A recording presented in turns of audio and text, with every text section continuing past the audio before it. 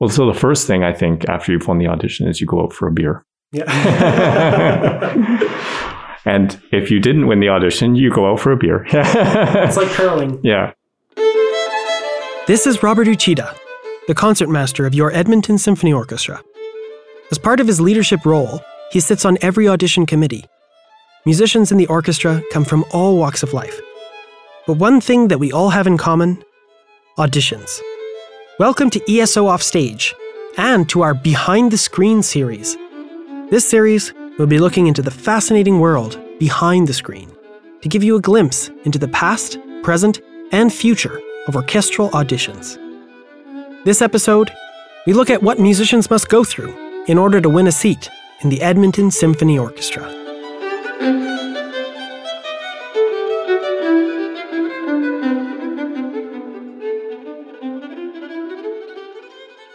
We keep the screen up for all rounds of an audition.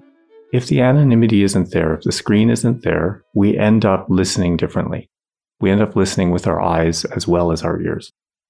And so having the screen up allows us to focus solely on what we're hearing without any other kind of stimuli. For example, people have different feelings about how much or how little someone should move in an orchestra. In Europe, people tend to move more and tend to be a little bit more free in terms of how much or how little someone moves. Whereas in North America, the tradition is, on average, I would say, to move less within an ensemble. So if someone were to come in, play brilliantly, and move a lot, it could distract some. And so not seeing that movement gives that person a fair shot.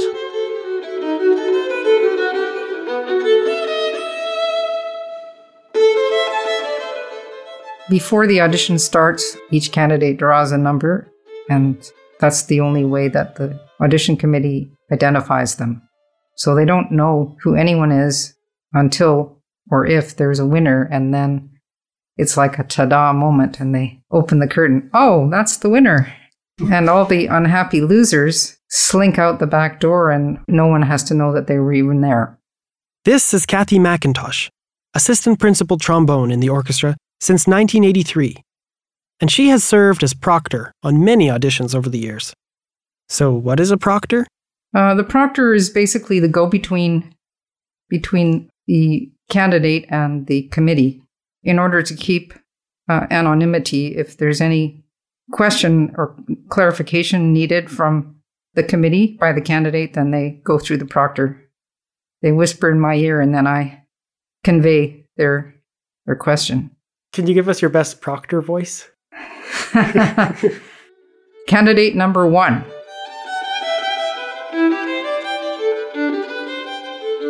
The curtains are positioned in such a way that they can't see anybody walking on stage. There's a carpet that goes from the backstage area out to the middle of the stage, so that if anybody has characteristic sounding shoes, they won't be able to be identified that way. We have separate entrances for the committee and for the candidates. The backstage area is off limits to other musicians from the orchestra when there's an audition on. As proctor, Kathy has seen countless people walk on stage, only a few of whom have been successful. Well, it's a pretty intense process, and I know how much work goes into preparing an audition and how much money it sometimes costs people to do it, and I feel complete sympathy for people's plights. So I kind of feel like I want to just channel the best energy that I can when I'm out there serving as proctor. It can be really frustrating. It seems like such a fickle thing. You show up, you've done all your preparation, and for whatever reason, you have a great day or you don't have a great day. You miss one note and it's like, okay, that's it. I just cacked one note and that I just wasted, $1,000. Let's talk about that money for a second. The cost to attend an audition can add up very quickly, and it's the applicant that is expected to cover these costs. The audition itself is free, but depending on where you live, you may need to factor in a round-trip plane ticket. If you have a larger instrument, like the double bass for instance, that means extra oversized baggage charges, sometimes even an extra seat in the cabin. Let's not forget about hotel accommodations, meals, car rentals, or taxi fares, and that could easily exceed the $1,000 mark. Not to mention the added burden of possibly having to take unpaid time off work for the trip. Countless hours of immersive practice in the preceding months go into being well prepared for the day, and you might have spent all that money and invested all that time and energy to play 5 to 8 minutes and be dismissed after the first round. With all that on the line, we want to ensure that the process is as fair as it can be. Our orchestra is pretty much the most democratic you can be in terms of the panel itself, because everybody has one vote. That's it. A lot of orchestras, the music director might have a veto, or the music director might not even enter the process until the final stage. But in our orchestra, it's usually a committee of 9, and everyone has one vote. The personnel manager usually says, okay, we need to have a vote. And if it's at the end of the first round, we are going to have a vote on which candidates, if any, we would like to hear in the next round. As we get on in the process, the question may become, which candidates, if any, would you like to offer the job? If there's one candidate left, it might be, would you like to offer the job? Yes or no? And then often we'll do another ballot of, would you like to hear more? Because maybe you don't want to offer the job yet, but you do want to hear them again. It gets kind of complicated. It's a lot of wasted paper. We're trying to be as thorough as we can. There are a lot of variables. We're talking about humans who might hear something one way on a particular day and hear the exact same thing differently on another day. Well, yeah, one of my friends used to say, a jury can have a totally different view depending on what they had for lunch, Right. I think that there's some element of truth to that. At the same time, I think that really, really fine playing and preparation tends to do very well. One of my old teachers used to say, if you play an audition, your goal should be to make the panel embarrassed not to hire you. When I try to coach someone for an audition, I always say that it's really important. You never know what the committee's thinking. So all you can do is go out and do what you think is right with the music. Put your best foot forward and don't worry about anything else. For me, it's so much more important to try and be convincing than to try and say, oh, well, I think that this orchestra likes to do this excerpt in exactly this tempo. If an orchestra doesn't like the tempo, they can always ask for it a little differently. But they won't if they're not convinced by the playing. So how many auditions have you attended? A lot. Once I got the job here, we counted it up, my wife and I had taken 42 auditions. This is Raphael Hoekman. He's been the principal cello in the orchestra since 2015. And we had the chance to sit down and talk about his journey to the ESO. Looking back, I think I fared pretty well. It can really wear you down. What's really difficult is when you have to travel and spend money and invest money and time and maybe give up work or give up some other, sure gig for the chance of playing an audition. So for instance, at one point, I think I traveled to Seattle and gave up a week of TSO work. And then I didn't advance past the first round and I was completely devastated and, that sort of thing. And I think if you have, other people depending on you financially, that can be incredibly stressful. If you have children or if you have a wife or husband or whatever you're supporting, bills to pay, it can be really frustrating and devastating in that sense. So you have to sort of figure out a balance of what you can stand. But of course, if you give up, then then it's over. I felt the pressure at one point where I guess I was first on the list in Toronto for sub work, and then I wasn't first on the list anymore. And I had a kid, and I was like, oh boy, I really got to get this going. And that's when I won a job in Windsor, and then shortly after that, I won a job in Winnipeg, and that was where I was like, okay, I'm gonna get out of here. Once I got to playing section in the Calgary Philharmonic, I had my tenure there. I felt like the pressure was a lot easier. At one point during my time in Calgary, I auditioned for the assistant principal position, and I didn't win.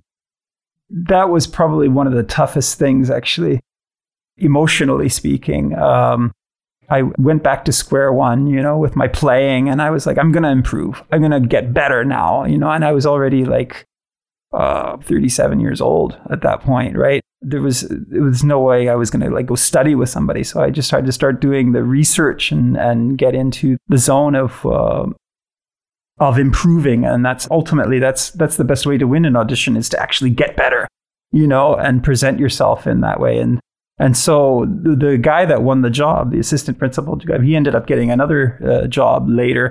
And so I had a second chance at my assistant principal audition, and I had done all this work leading up to that. And so I got back in there and I won the audition for assistant principal. And then 1 month later, I won this job, and I didn't expect that. On the day that I won the audition, I could see it. I could see it right there in front of me. I knew I was playing well enough, but you just never know whether a committee is just going to decide to say no or yes. And having sat on committees now, I can see how, one person's expectation of the result can really differ very much from what the other people on the other side of the screen are thinking of you, right? So it was an incredible day, and I mean, this is kind of embarrassing, but I kept saying to myself afterwards, I was like, I'm Principal Cello. This is me. I'm now this person. Like, and it was as if part of my brain was doubting it, and it had been a long road, I felt like I was a little bit always a bridesmaid, never a bride, sort of thing. But finally I was the bride.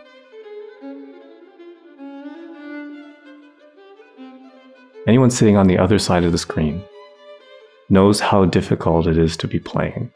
The thing that I find the most challenging, and something I tell myself at the beginning of every audition, is anybody can count mistakes, can come to a concert and say, oh yeah, that note didn't sound right. Oh, there's a mistake there. Oh yeah, something happened there.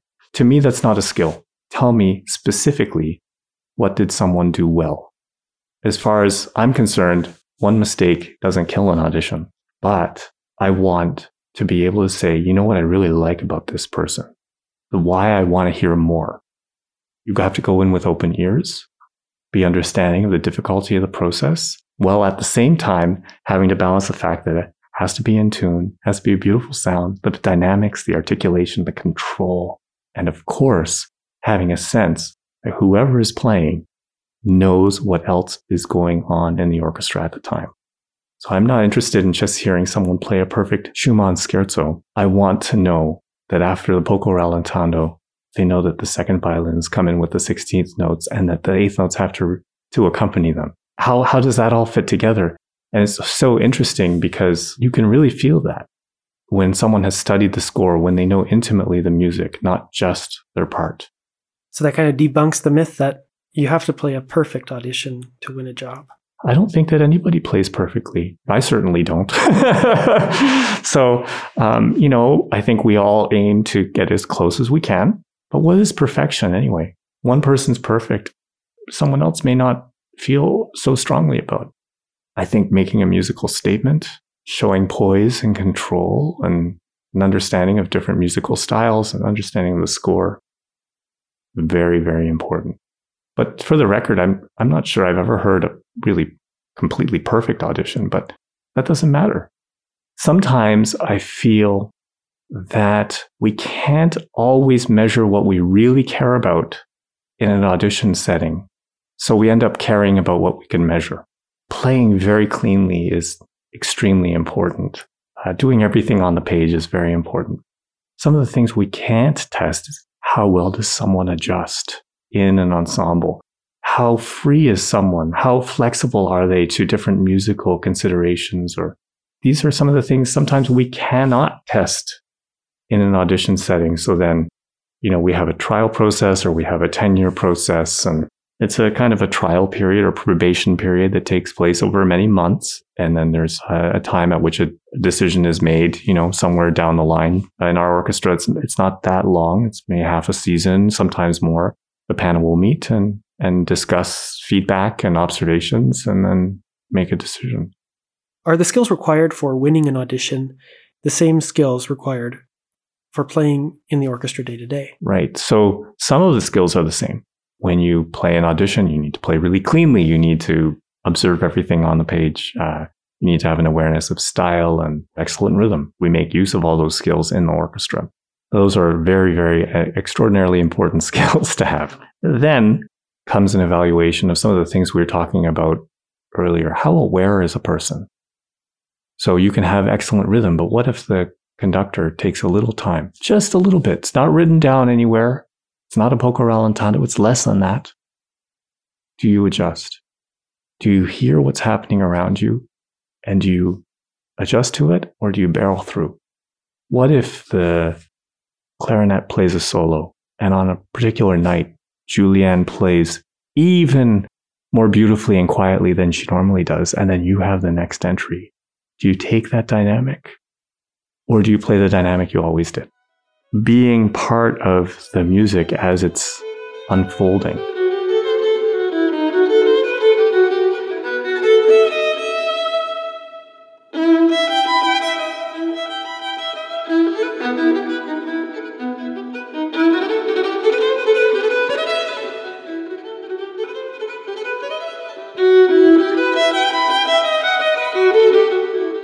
We get a lot of instruction from different conductors who have different vocabularies and different ways of asking what they're looking for. And often there are different ways to interpret that. So sometimes I feel like I'm a bit of a translator. So if conductor says, "Oh, I want a kind of more wispy color here," or "I want something that's like the fog over the horizon," or something else. Okay, well, why don't we try playing sultasto over the fingerboard or something like that? Put it into musical terms. Exactly. Put it into a kind of practical way that we're all on the same page and able to kind of realize the conductor's vision. Is there a common thread among audition winners? I think the common thread is that in addition to being outstanding instrumentalists, they are outstanding musicians who understand the role that they are auditioning for. It's not just playing the instrument well, but doing something more.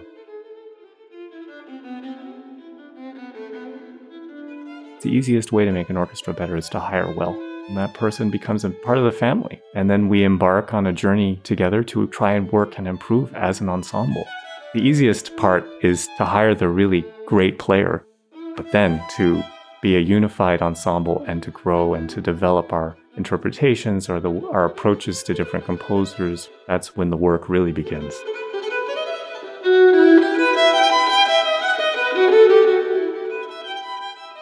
In this episode, you heard Robert Uchida playing the Allegro from Bach's Violin Sonata No. 2.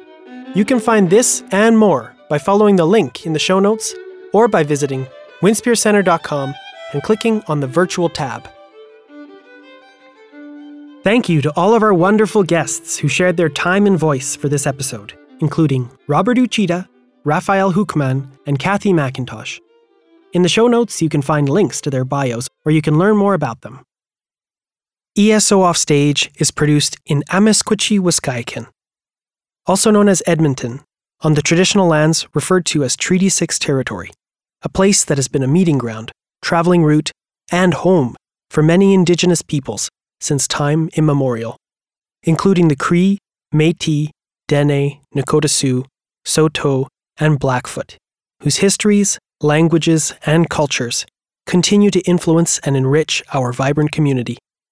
The Edmonton Symphony Orchestra is dedicated to ensuring that the spirit of Treaty 6 is honored and respected. This episode was written and produced by me, ESO double bassist Max Cardilli. If you ever want to connect with me about the podcast, you can write to eso.offstage@winspearcenter.com.